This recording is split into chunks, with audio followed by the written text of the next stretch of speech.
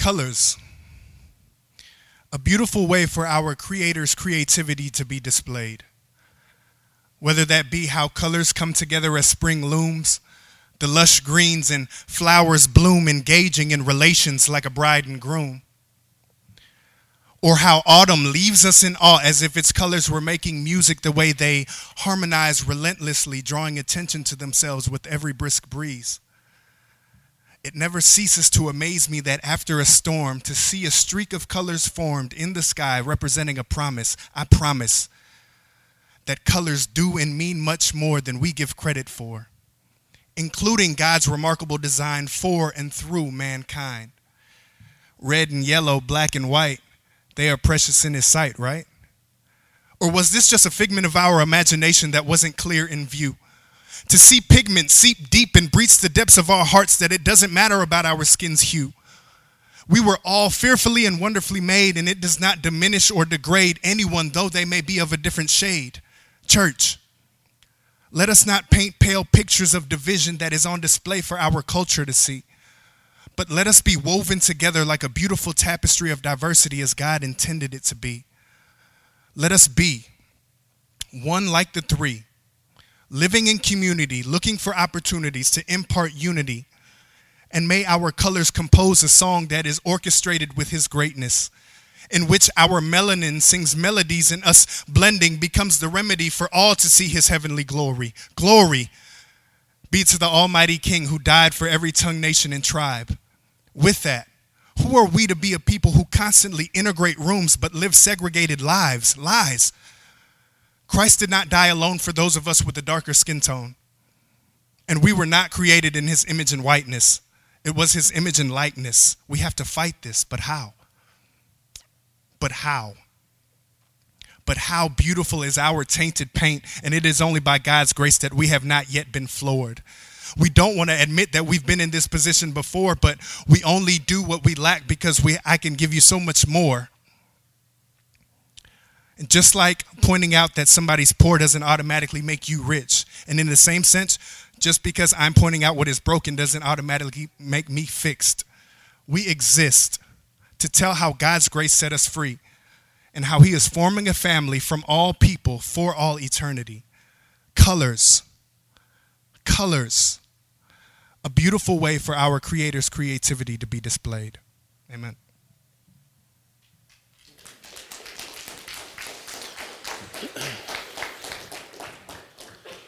So as we planned this day and thought about how we would kind of walk through it, many of you guys know Xavier and Lauren. They were at church here before, and then they moved to Houston. But because of our partnership, our brotherhood, I couldn't imagine doing this without them. And so I reached out to them as we talked about this, and they were gracious enough to come. And so Xavier and I, as we talked about it, we both confessed our apprehension a little bit. It's a touchy subject, but he said, I've got this spoken word that I've been planning on writing, I haven't written. This would be a great reason to go ahead and finish it. And so I said, well, it'd be a great reason for me to stand next to you and be one in this. And so, because we're both stepping into this way. So as you wrote that, what was the motive to push past, to be a part of this, to push past this, to write this spoken word? What's your motive there? I guess my motive was that I was just so discouraged by seeing how the church responded to everything that was going on. So I just wanted to encourage the church to look different from the outside world so that we can see actual change come about. So as we walk away from this, not everybody is going to walk away with all the rhymes and the poetic, they'll sense that poetry, but what's the message? Like, what do we walk away when we walk out of the doors? We wake up tomorrow morning into a city that's really vastly homogenized, it's vastly white. What's the message you want us to walk away with? With the thesis statement of the piece, that I say, church, let us not be what did I say? You're the one that wrote it. Church, let us not be a pale picture of division that is on display for our culture to see, but let us be woven together like a beautiful tapestry of diversity as God intended it to be. Yeah. And that's what He's working for. In the gospel, that's what Christ is working for. And so thank you very much for coming and being a part of this. I appreciate you and love you, man. Love you. All right. So this obviously is a sensitive issue. There's a lot of landmines we could step on, a lot of different ways that this could be received today, and so we do step in with some level of humility and apprehension, not wanting to be offensive necessarily, unless we need to call ourselves to repentance, but certainly want to be fruitful in it. And so I'm just going to be up front. As much as he talked about his apprehension, I'm a white guy. That I think that's obvious. Obviously, you're looking at me. Thank you for that. And I've struggled for 2 years, really, how to step in and just begin to engage this.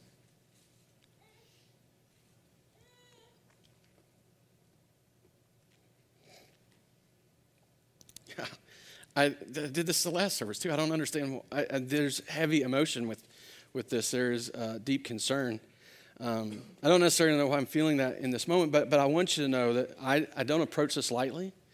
What we're seeking to do in the day today is not just to come and just rake ourselves over the coals, but really, in the 2 years that I've been working through this and trying to figure it out in my own heart, God has, I believe, prepared us for this day that we could mark this as a starting place, a starting point. And so I think it's important that we do. And so as we do, let me just encourage us to stop again and pray, because there's a reality that this is an issue that really grabs at the core of each and every person in the room. And I don't want to step into this. I don't want to speak to you. I don't want you to consider these words of Xavier from a position of any other position than one that has been drenched in prayer at the foot of the cross. Because the reality is that's the only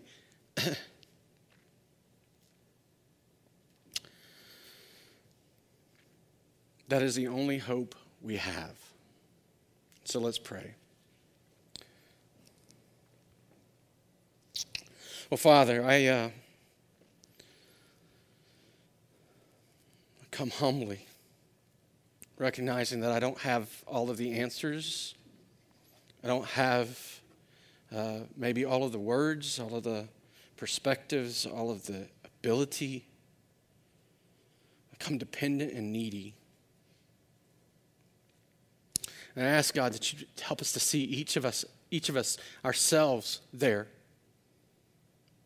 Each of ourselves at this place in need of a Savior, in a place of brokenness and division and hurt and pain and a loss. And pray, Father, for moments today, not of guilt and shame, but conviction. I would plead with you that your Spirit would meet us and lead us into truth. And plead with you, Father, that in those moments where we feel the conviction, that you wouldn't leave us there to cry out, "Oh, woe is me," and to wallow in mud and filth and mire, but that you would lift our faces to see you, to behold the beauty of what you have done for us, to be mesmerized by your glory, to be shaped by your gospel, the power that's intrinsically woven into us by your grace.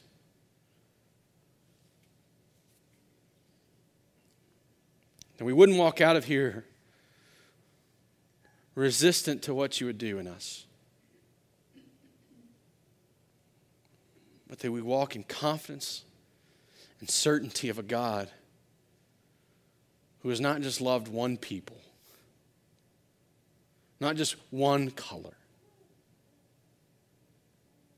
but has sent his Son to redeem a people from every tribe and every nation and every tongue.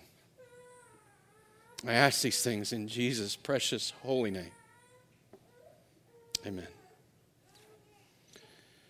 So why would we even think to deal with this? Why would we even start in this place? And the reality is that it matters to our Father in heaven. It matters to him. It matters so much to him that this is the point in which his work in the world will culminate. When John in the book of Revelation writes, he sees a sea of people. It's not just one color. That's not just one from one ethnicity. That's not just from one culture, but is representative of all people that have ever lived. He sees a sea of people gathered around the throne of Christ, singing praises to the King. This is what he's working towards. It's so important to him that he suffered that one day it might happen. We do this today because it matters to him. We do this today because if we don't, if the church doesn't, there is no other voice that possibly can. We are the ones that have been given the ability to step in and speak truth with grace in the face of great division. In fact, my thesis statement for today, and I just guarantee you that it's not going to be nearly as poetic, not nearly as rhythmic as my brother, but it's married together with his. Because of the gospel, there is no room in the church for division. Only reconciled diversity that's united through the blood of Jesus Christ. This is the point at which the gospel makes itself known in the world. It wasn't to save an individual, but to save many people, to become one. And here's the reality. Regardless of putting a black man next to a white man on a stage, regardless of the ability to live in the same neighborhoods, regardless of the ability to walk into a place of employment with multiple cultures and multiple ethnicities represented, that doesn't speak to anything but the diversity that comes outside of the gospel. You see, what we are called to be about, what we've been empowered for, the message that God has given us, doesn't just bring diversity, it brings reconciliation, it brings unity, it brings oneness. We cannot settle to be a church that's ethnically diverse, although we have work to do there. We must be a people of God who have been reconciled to Him and to each other, standing as one, representing today in this present moment what is to come when our King returns. That's why we're doing it today. That's what we're after. That's the purpose, that we might glorify God with our lives, that we might glorify our Lord and Savior Jesus Christ in the work that He came to do, that we might bear witness to the world around us, because the world needs to see us getting this right. Because again, if we don't, no one else is possibly capable. If the church doesn't do this, no one else can. They can achieve something, but they cannot achieve the reconciliation that comes through Christ. See, our world, our nation, our state, specifically our city, the neighbors that we live next door to, the neighbors that we walk in life next to, they need to see this. They need to see us getting this right. Because we're the ones with the gospel. We're the ones that have been called to set the example. We're the ones that have been made able to paint the picture that goes beyond that diversity to oneness. And what we aren't doing today is we're not shaming anyone because the color of their skin or the ethnicity that they have been raised in or the culture that they enjoy. This is not about white shaming or black shaming. It's not about white pumping up or black pumping up. We are not here to affirm or deny someone based simply on their race. I do pray that in the midst of this, that you would find no condemnation in Christ, that you would recognize your identity there first, and you would not that you would not be covered with shame and condemnation. But I do pray that if you're actively racist in your heart and thought, that you would be convicted of your sin, that you might walk in repentance.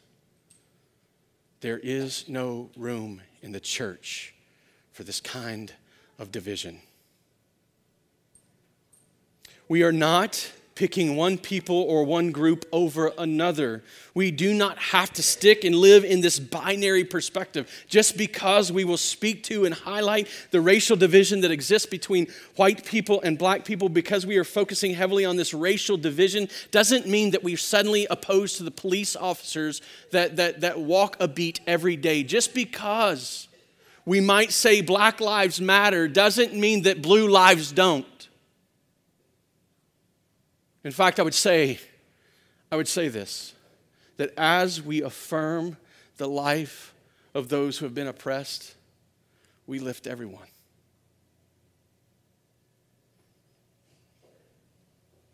Today's not about picking one side or the other. It's about seeing how the gospel fixes the problem we have created. Today's not a day that we're going to get everything fixed. In fact, if you walked in here thinking that, oh man, I'm going to have this magic pill that's suddenly going to make everything better, well, you're going to be sadly mistaken. Or sadly, you're going to be disappointed. Today is a day that we can put a mark on the calendar of our lives, that every day from here out, we live for the purpose for which God left us here. Living in gospel repentance, preaching and proclaiming the gospel, living the gospel, that these many peoples might in Christ be united as one. For the glory of God, for the good of his people and the advancement of his gospel message. So today, as we finish this out, as we walk the rest of the way through this, I'm going to seek to do three things. I'm going to demonstrate to you that racism is a reality. It is still an issue in our world.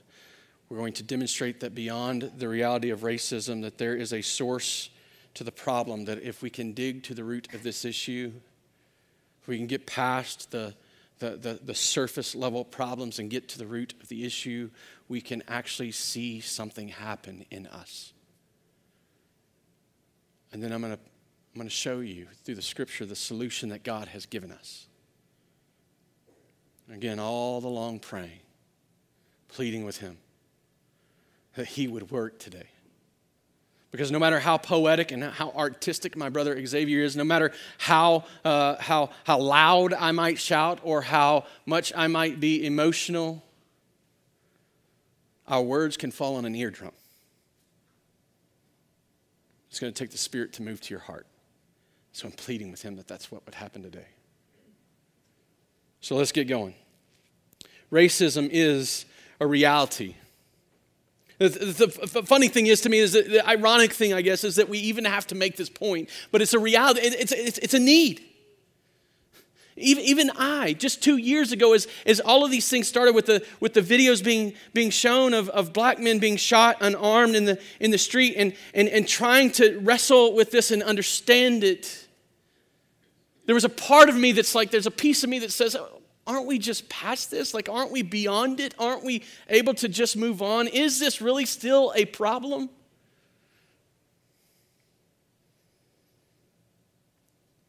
So as I stepped in and started to try and understand it and started to try and figure this out in my own heart, recognizing that was a gospel issue early on, I'm thankful to God for that.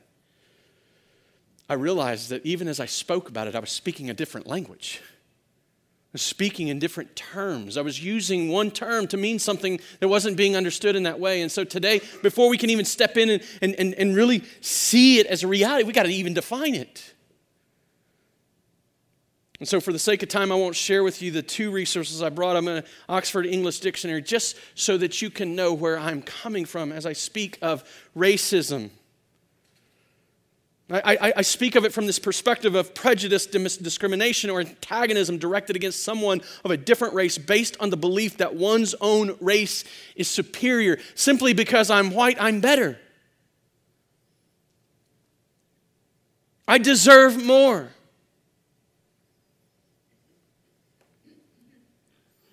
the belief that all members of each race possess characteristic abilities or qualities specific to that race.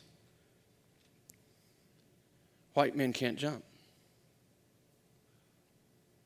but black men can. Is that not? I mean, we make light of it. There's a movie about it. That can't be racist, can it? But it is.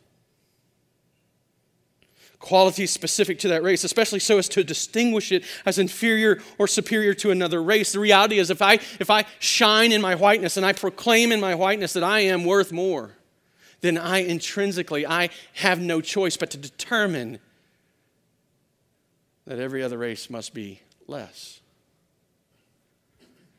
And we see this everywhere. We see it all over the place. And sometimes we see it in points and places of ignorance that we don't even realize exist within us. Went to Nicaragua as a mission trip. I did it like 7 years in a row. And on the first trip, I stepped off the bus and I had this attitude. And it was genuine. It was heartfelt. It was sincere. I'm coming to bring the gospel. I so desperately long to share the gospel with these people, because I saw them as so needy. I hadn't met them. I didn't know anything about them other than they needed the gospel. Everyone needs the gospel. That's not bad, is it? But I stepped off the bus into a group of people that had houses built for them the year before and who had placed their faith in Jesus Christ. And they had spent months' worth of wages to receive us and throw a party because we were there. Like, I thought they were missing out, that they were joyless, that they had no hope, that they had no chance, that they were completely just without any opportunity in the world. And I step into this place, and I'm like, humbled. I'm not the great white hope I thought I was. I didn't have all the answers for these people. In fact, God was there long before me. There was a woman there who, just by the way, had never lifted a saw, never cut a board, never done a lick of construction in her life. Who was a good Christian woman, a believer in and follower of Jesus Christ, who wouldn't allow a man who did construction daily for pennies to cut the boards because he couldn't do it as good as a white person from America. She didn't even get it. She didn't grasp it. She didn't understand how racist that perspective was.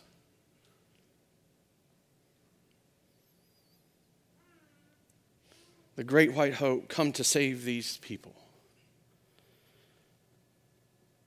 I'm thankful that God humbled me. I grew up in Louisiana, and before that I was born in Arkansas. And I remember one of the distinct things that my mother and father did before we moved down there was let us know. And it's ironic when you think about it, going from Arkansas to Louisiana. It doesn't seem like there'd be a whole lot of difference, but I remember distinctly them having a conversation with us that there would be a much more blatant racism in Louisiana than there was in Arkansas, and that we weren't going to be like that. Like, we weren't going to adopt that narrative or that attitude of the culture. We weren't going to consider black people as less. We had always perceived black people as people just like we were, and we were not going to consider them differently just because we moved our place of residence. And we got there, and there was a much higher population of black people in Louisiana where I grew up right outside of Baton Rouge. And in that city there was a park that we would go to periodically, and on the way there, we would pass a building off the left-hand side of the road. I can still remember it just as clear as if I had just seen it yesterday. And it was a place where the KKK met.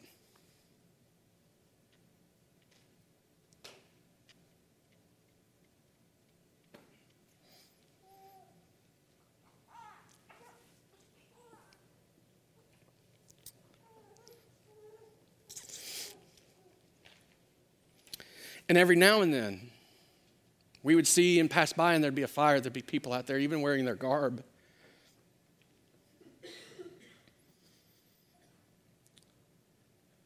My best friend, one of my best friends, there's a couple of guys that I remember really closely.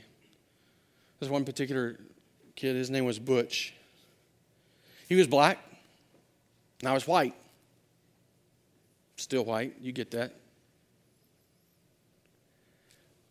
Everything was great so long as there was no fights going on in the school.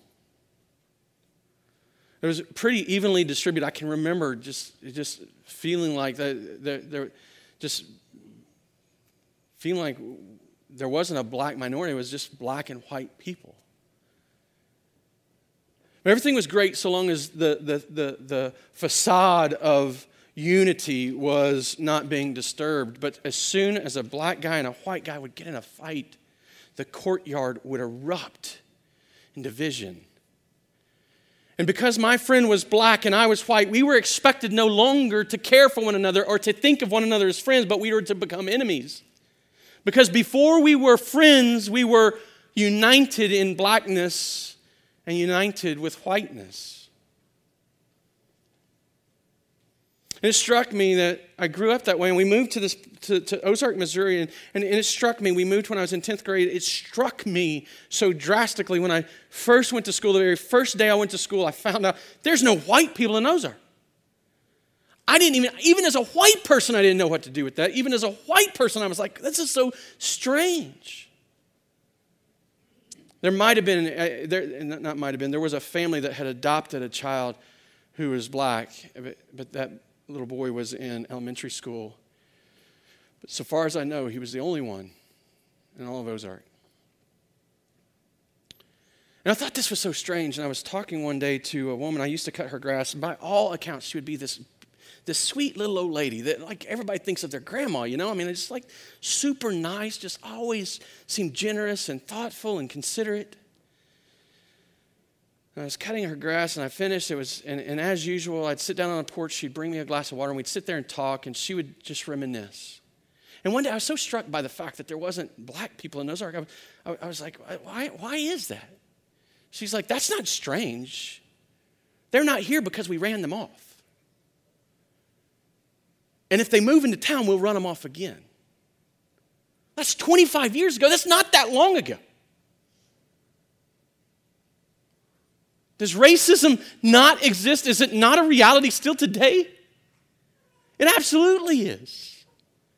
And more recent.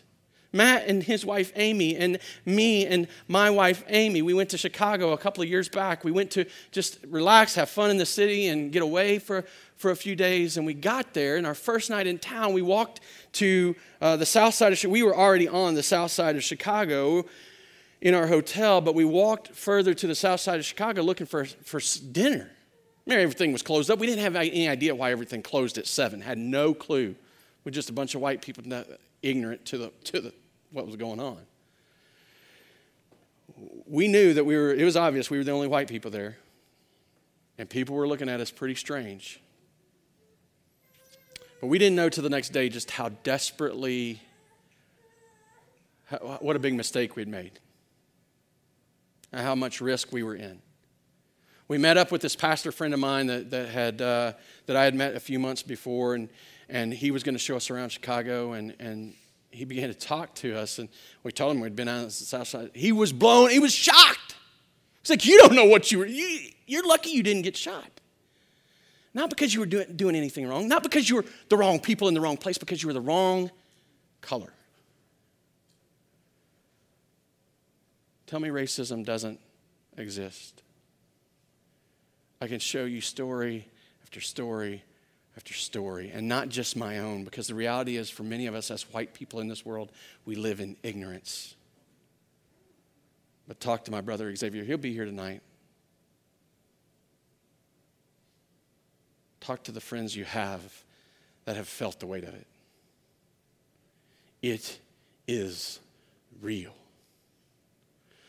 But because of the gospel, there is no room for that. No room for that division among the people of God. Only the reconciled diversity that's unified by the blood of Jesus Christ. And so we see the reality of it. It's the reality in the world in which we live. But by God's grace, we move beyond this reality, this awareness. And instead of having to be stuck in frustration because we're aware with no answer, we are made aware. And we're able to see the source, and then we're able to see the solution. So let's go to the source of racism. It is our sin against God. It is not because the system is broken first. It is not because people are just ignorant or stupid. It's because people are sinful. Systems are broken because they're made up of sinful people, not because they've been designed with that in mind, not first and foremost, although there are some that have. But there will never be a system of equality outside the gospel. The source of racism is our sin against God. Let me just demonstrate that to you from the scripture. We're going to do something different. I'm not going to preach on one passage. We're going to be walking all the way through the Bible today. So every verse that I'm going to share, most of the verses that I'm going to share are on the screen behind me, but I would encourage you, find me on Facebook, go to the YouVersion Live event, find me on Twitter, whatever, find that link that gets you to those notes. All of these passages are there. And then later today, there will be a list of resources that you can begin to read through, listen to, and consider as you do this work. We begin in Genesis chapter 3. So Genesis chapter 1 and 2 tells the story of God creating. He creates everything, and it's in harmony. It's beautiful. It's peaceful. God's built this amazing creation that's going to sustain the life of this man and woman and all of their offspring, and it's going to be to his glory. And he gives commands, and he says, hey, go be fruitful, multiply, fill the earth. And you can't eat this one tree. If you do, you're going to die. The serpent comes in Genesis chapter 3. The serpent comes in, tempts the woman. She eats the fruit that God commanded her not to. She turns and gives the fruit to Adam, who was with her. And he eats also. In Genesis chapter 3, verse 7, we see the immediate result of that sin, of that rebellion against God. Then the eyes of both were opened. Not one or the other, but both. The eyes of both were open, and they knew that they were naked. And they sewed fig leaves together and made themselves loincloths. We deal with this passage quite a bit because of the division. We see it happen between the man and the woman. Immediately, the sin against God, the rebellion against God, resulted in division between a man and his wife. It drove them apart. They were naked and without shame at the end of Genesis chapter 2. And then immediately upon rebelling against God, they're covering up, they're hiding from one another. They are very aware of nakedness, and they feel shame, and they have a reason suddenly to hide. But it doesn't end there. Man, I wish it did. You see, God comes down and steps into the garden, and they hear him in the garden, and they're like, oh, we've got to hide. I don't know how to picture that exactly. I've always kind of pictured it behind, like they're hiding behind this big elephant ear or something like that. You know, they've covered up with leaves, and they're trying to hide from God behind a leaf. Maybe it's a big rock. I don't know, but they're hiding from God, the God who created them. They're hiding from him. And when they walk through this process and God brings them to a place where they confess their sin, he brings the curse. He brings judgment. He brings judgment. He curses the serpent. He curses the woman. He curses the man. He even curses the ground on which the man was going to work. Like the earth suffers because of our sin. But specifically, as he speaks to the woman in Genesis chapter 3, verse 16, he says, I will surely multiply your pain in childbearing. In pain you shall bring forth children. If you've ever had a child, you don't have to be told that's true. Your desire, he says, your desire shall be for your husband, and he shall rule over you. Now, you could read that and think, oh, that means that I'm going to desire and love and hope for and wish the best on my husband. What we miss in this English translation is that the word that's used is very rarely used in the Old Testament.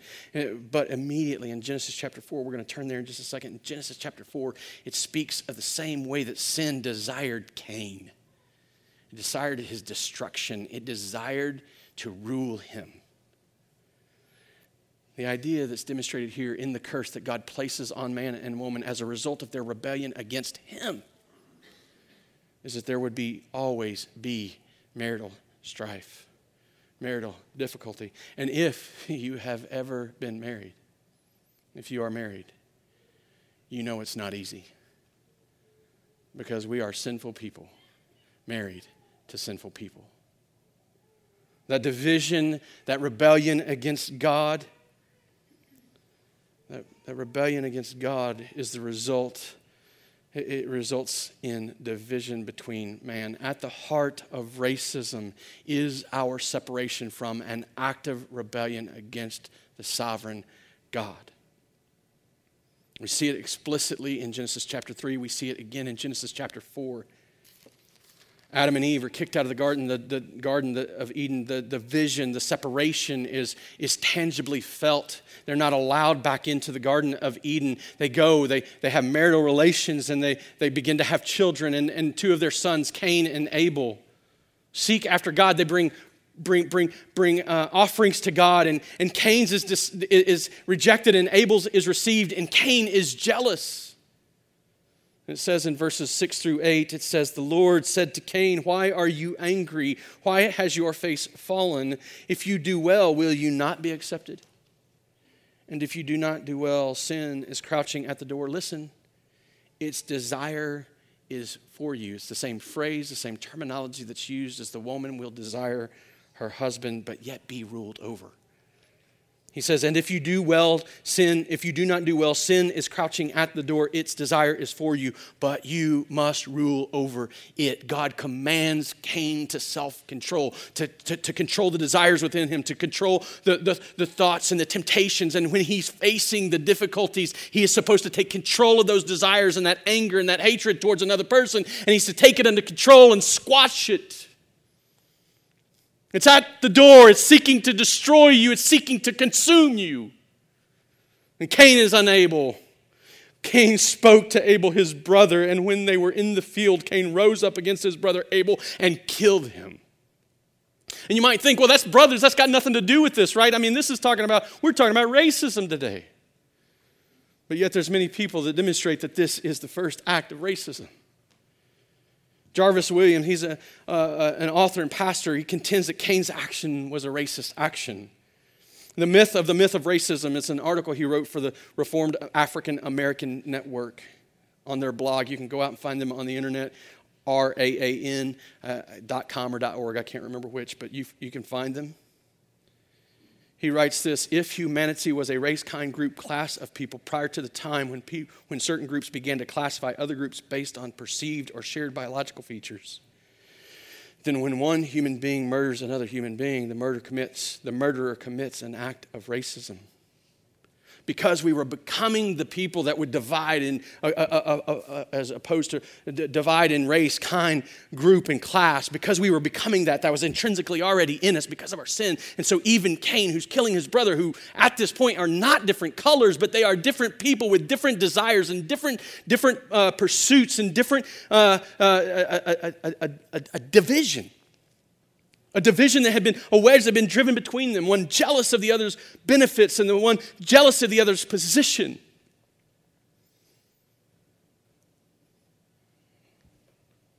But even in this moment, his point is that even in this moment, Cain was being racist against Abel. You see, sin not only separates us from God, it sets us against God. It makes us enemies with God. And it separates us from one another and makes us enemies against each other, such that we are harmful to each other rather than beneficial. We are hurtful rather than helpful. In our flesh, apart from Christ, this is the truth that reigns in every man's heart.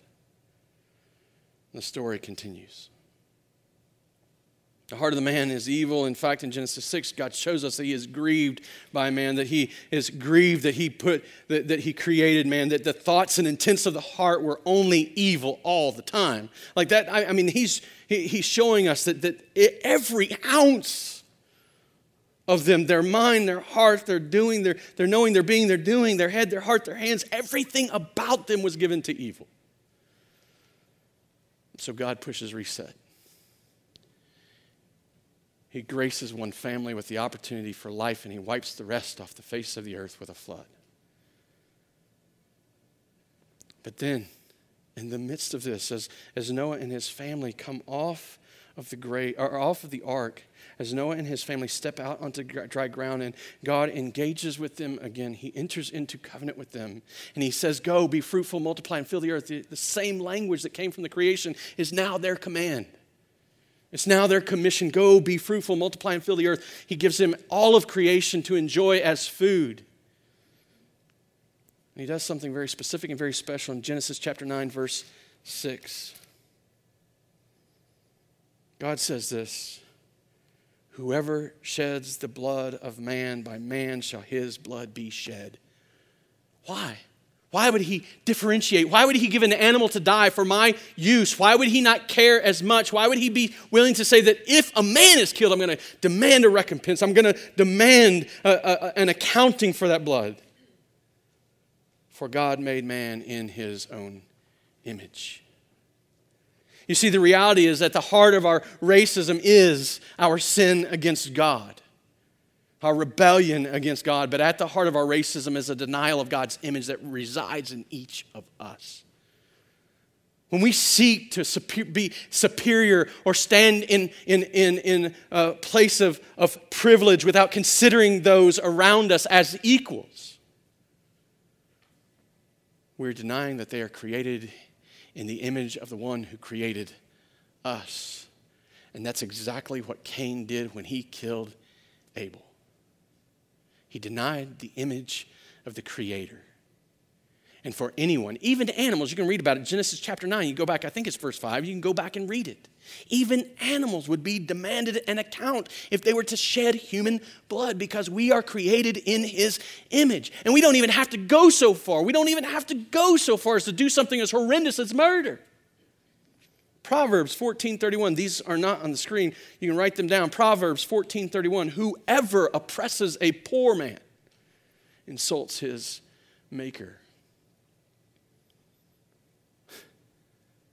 That we could ever stand in a place to think that we have the audacity to think that we could oppress one person over another is an insult to the image of God. It's an insult to the God who created us.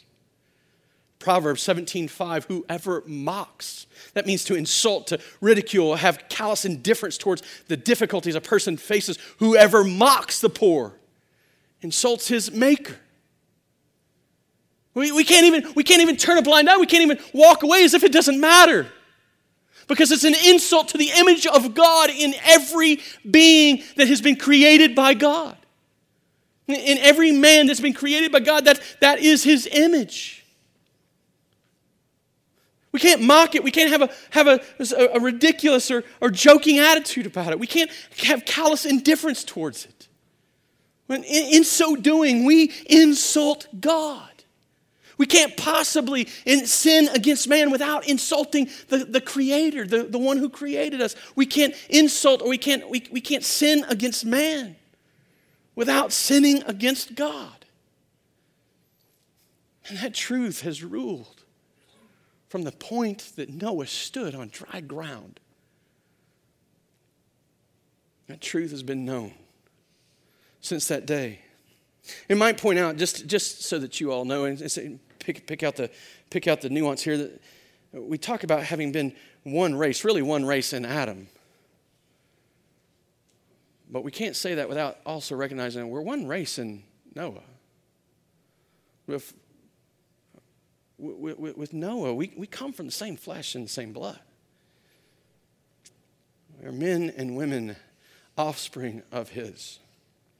We are one people. Genesis 10 gives us that picture that it's called the Table of Nations. It's the line of people extending from Noah, which continues to live in rebellion towards God. They continue to do it. But it isn't just any rebellion. There's a specific rebellion that gets called out in Genesis chapter 11. We'll look at it in verse 11, 1 through 9. It's the Tower of Babel. The people that extended from Noah. So here they are. Now the whole earth, it says in verse 1 of chapter 11. Now the whole earth had one language and the same words. They were able to communicate.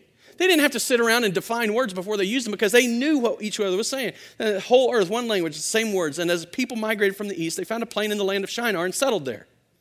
And they said to one another, come, let us make bricks and burn them thoroughly. And they had brick for stone and bitumen for mortar. Then they said, come, let us build for ourselves. Who were they building for? Ourselves. Let's build for ourselves a city and a tower with its top in the heavens, and let us make a name for ourselves. Whose name are they making? Themselves. Let us make a name for ourselves, lest we be dispersed over the face of the whole earth. What did God tell Noah when he stepped out on dry ground? Be fruitful, multiply, and fill the earth. Out of a desire for their own fame, out of a desire for their own name, out of a desire for their own glory, they decided we don't want to spread across the earth. We want to stay in this place. See, at the heart of racism is our rebellion against God. It's our denial of God's image that resides in others.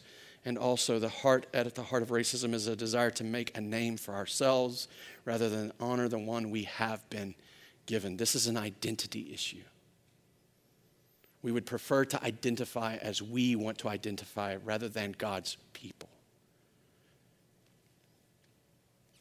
And so we still see it today.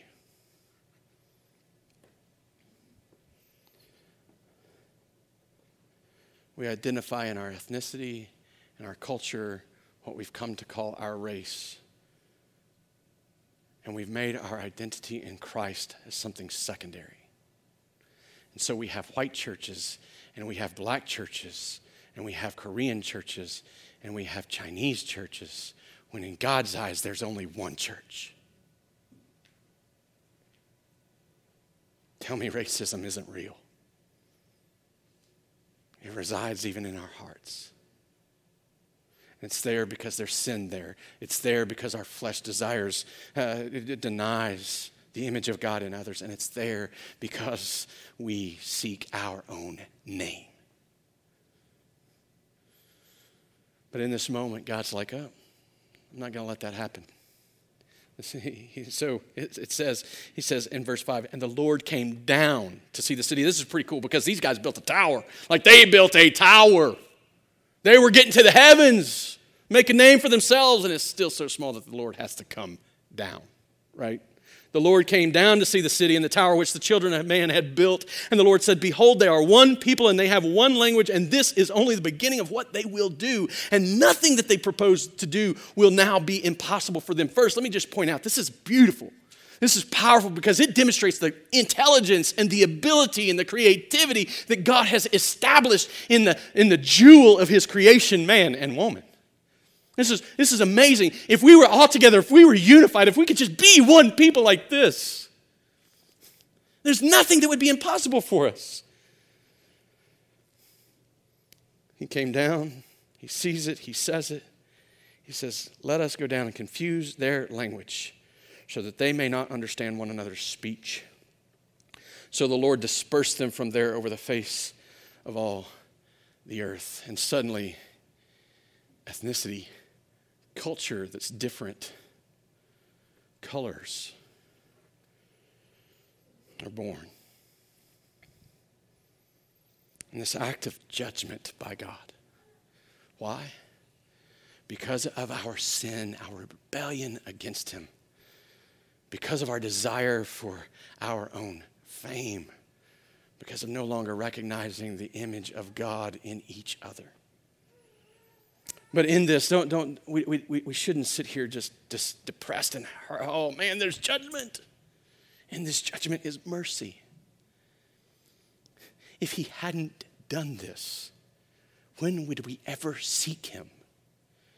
If we hadn't seen a need for him, why wouldn't we still be in Shinar building towers to our own name? We would have never left. But by his judgment, he brings mercy. It's extremely important for us today, extremely important that we see this in our current day, in our current circumstances, because today, as we look out into the world, we hear the cry of people who are hurting. We hear and see the pain that's being dealt on a particular class, a particular color of people. In this judgment that's come, in this division that's driven, there is mercy because even these people who may or may not be Christians, even these people are driven to a place who see the need for God, who see the need for a Savior, who are made aware of a desperate problem of the division that's driven into us by sin. You see, this is beautiful, even though it's difficult. I don't want to celebrate the division. I don't want to raise it up and say, let's clap our hands at it. We should be mourning it. We should be grieved by it. But we should see the fruit that could come from it. Because in seeing the problem, we can bring the solution. We finally have an answer. And the sin that has divided us and the sin that has ripped us apart from God and caused us to be enemies against one another. The sin that has so drastically driven us to a place where we deny the image of God in each other and brought us to a place where we live so selfishly for our own name. We have to realize this. We have to catch this, that in the midst of it, it's not just out there. It's in here. Apart from Christ, within each of us resides a racist.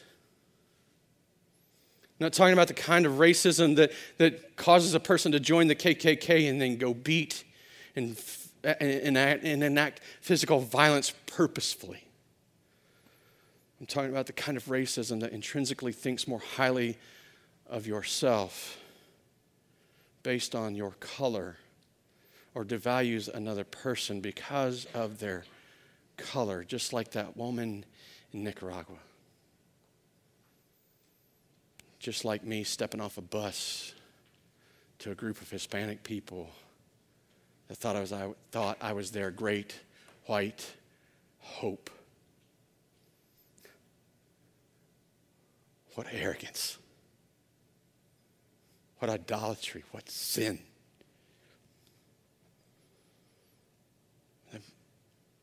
In the midst of this judgment, in the midst of this conviction, I told you I'm pleading. I've already prayed it even as we began that we wouldn't have to stay there. Because of the gospel, there's a different opportunity for you and for me. Because of the gospel, we can move beyond these things. We have the solution. We don't have to live in awareness that results in frustration because everything we try fails. Because of the gospel, there is hope for us. There is ability for us. And that gospel, that promise that God had been making is seen. As much as this story of racism and division is seen all across the Old Testament, so is the promise he had been making. We see it in the promise made to Adam and Eve. In the garden, in the midst of the curse, he promised one to come to crush the head of the serpent. In the promise of God to Abraham, who was going to be the father of many people that would outnumber the stars in the sky and the grains of sand on the beach, this man, God says that through your seed I will bless all nations. Then in the promise of the nation of Israel for the coming Messiah, that would be a blessing to all peoples. And in the prophecy given by the prophets that a king would come in the line of David, sit upon his throne and reign forever, and he would bring his remnant from among all peoples. Over and over and over, we see this promise.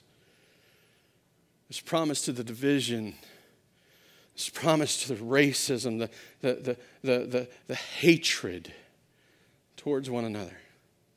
And what we get a glimpse of in the Old Testament is given clarity in the New. You see, when we see that the source of our racism is our sin against God, then we're able to realize that the solution to racism is the gospel. There is no other answer. No one else can achieve reconciliation. No one has this power or ability from God. Only those who have believed and trusted in the gospel. This is the thing that God sent his son for. He cared so much about it that he suffered. That Jesus, in and of himself, took on a whole new nature. Might I point out that he is the very first cross-culturally concerned person. The most radically cross-culturally concerned person. He took on a whole new nature that he might come and live among us. He lived a perfect life. He died a sacrificial death. And he rose victoriously that we might be reunited, that we might be reconciled, that we might be unified to God. And thereby being unified to God, we finally have an opportunity to be reconciled and unified to one another. You see, this is the truth. There is no reconciliation with men if we have not been reconciled first to God. They cannot happen. We are too intrinsically woven together. And we see this work continue as people follow Christ through the work of his apostles in Acts chapter 2. Peter and the 120, they're gathered, the Spirit pours out on them, and they begin to prophesy the goodness and glory of God. And a crowd gathers, and they're listening, and they're hearing, and they're like, wait a minute, these people are, they're speaking, wait, I hear them in my own language. God overcomes, by the power of the gospel, God overcomes the judgment that was brought at the Tower of Babel. Then later in the New Testament, Galatians chapter 3, verse 27 through 29, Paul writes that we are neither slave nor free, Jew nor Greek, male nor female. We are one in Christ.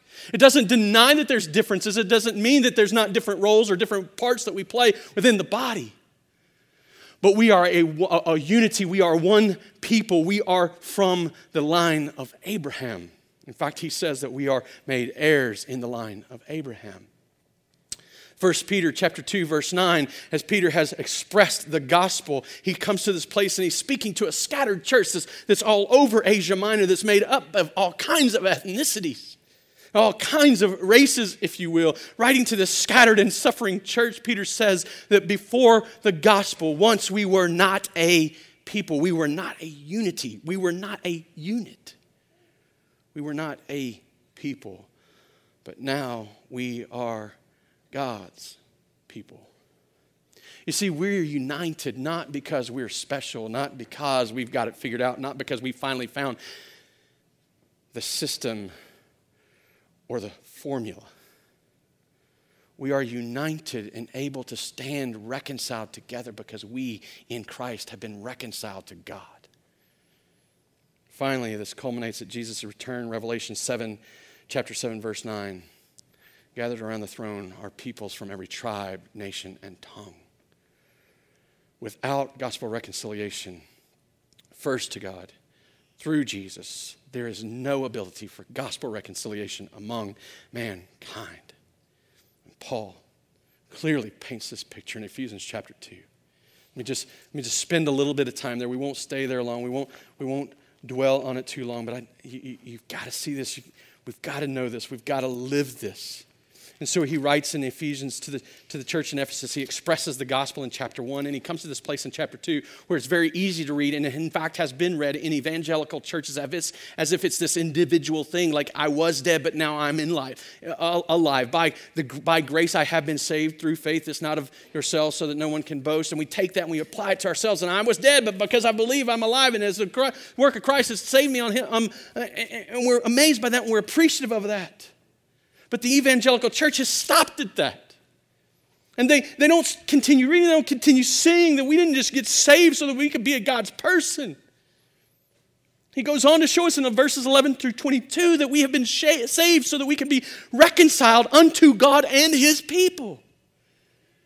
And pick it up in verse 14. For he himself is our peace, who has made us both one and has broken down in his flesh the dividing wall of hostility by abolishing the law of commandments expressed in the ordinances, that he created in himself one new man. Every time we walk in this place of division, and every time we allow color or socioeconomic position to determine how we treat one another, we might as well be putting a block on the wall that Jesus tore down. We're rebuilding the wall. The wall that Christ died and rose that we might see abolished.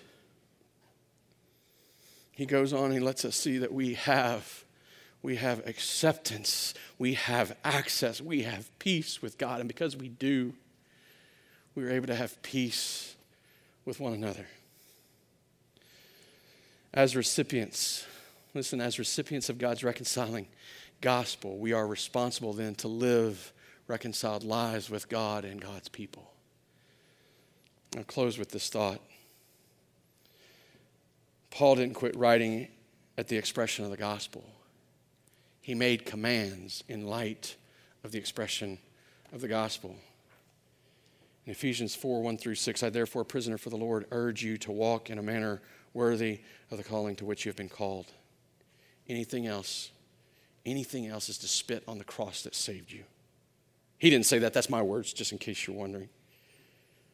He says, walk in a manner worthy of which you have been called, with all humility, thinking of myself not as better than I should, but recognizing my condition before Christ and my equality with brothers and sisters in Christ and in this created order, with all humility and gentleness, with patience, long suffering. That's the word, long suffering, with patience, being willing to endure this, bearing with one another in love. You get why he didn't write this to a church that had it figured out. He wrote these words because we needed to hear them, because there was tensions, because we live in a broken, sinful world, but because of the gospel, there's no longer room for us to live divided, but only in reconciled diversity that's been united in Christ.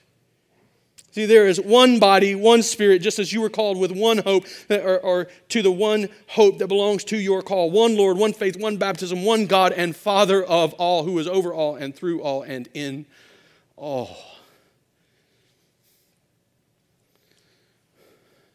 Brothers and sisters,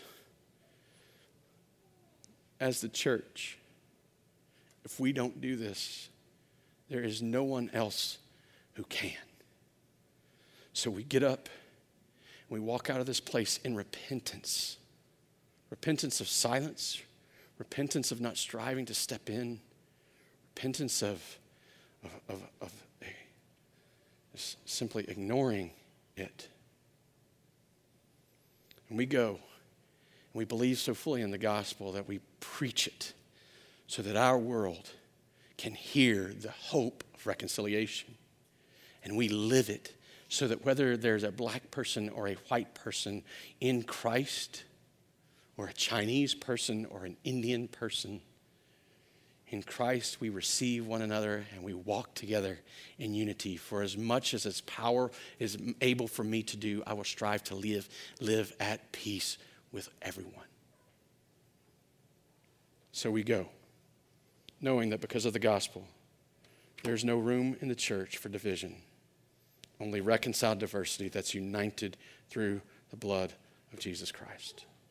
Let's pray. Father,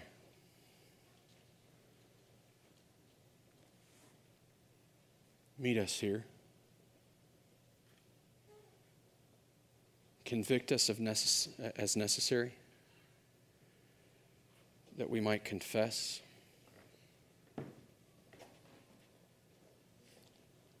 That in that confession that we might know your forgiveness. Wherever we are, in whatever role we walk, in whatever place we stand, there's enough sin and shame to point fingers at.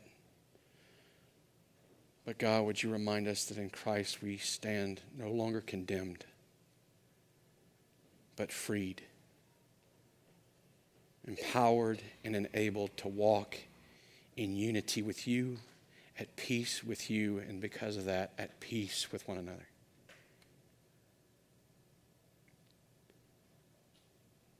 I ask these things in Jesus' precious, holy, powerful name. Amen.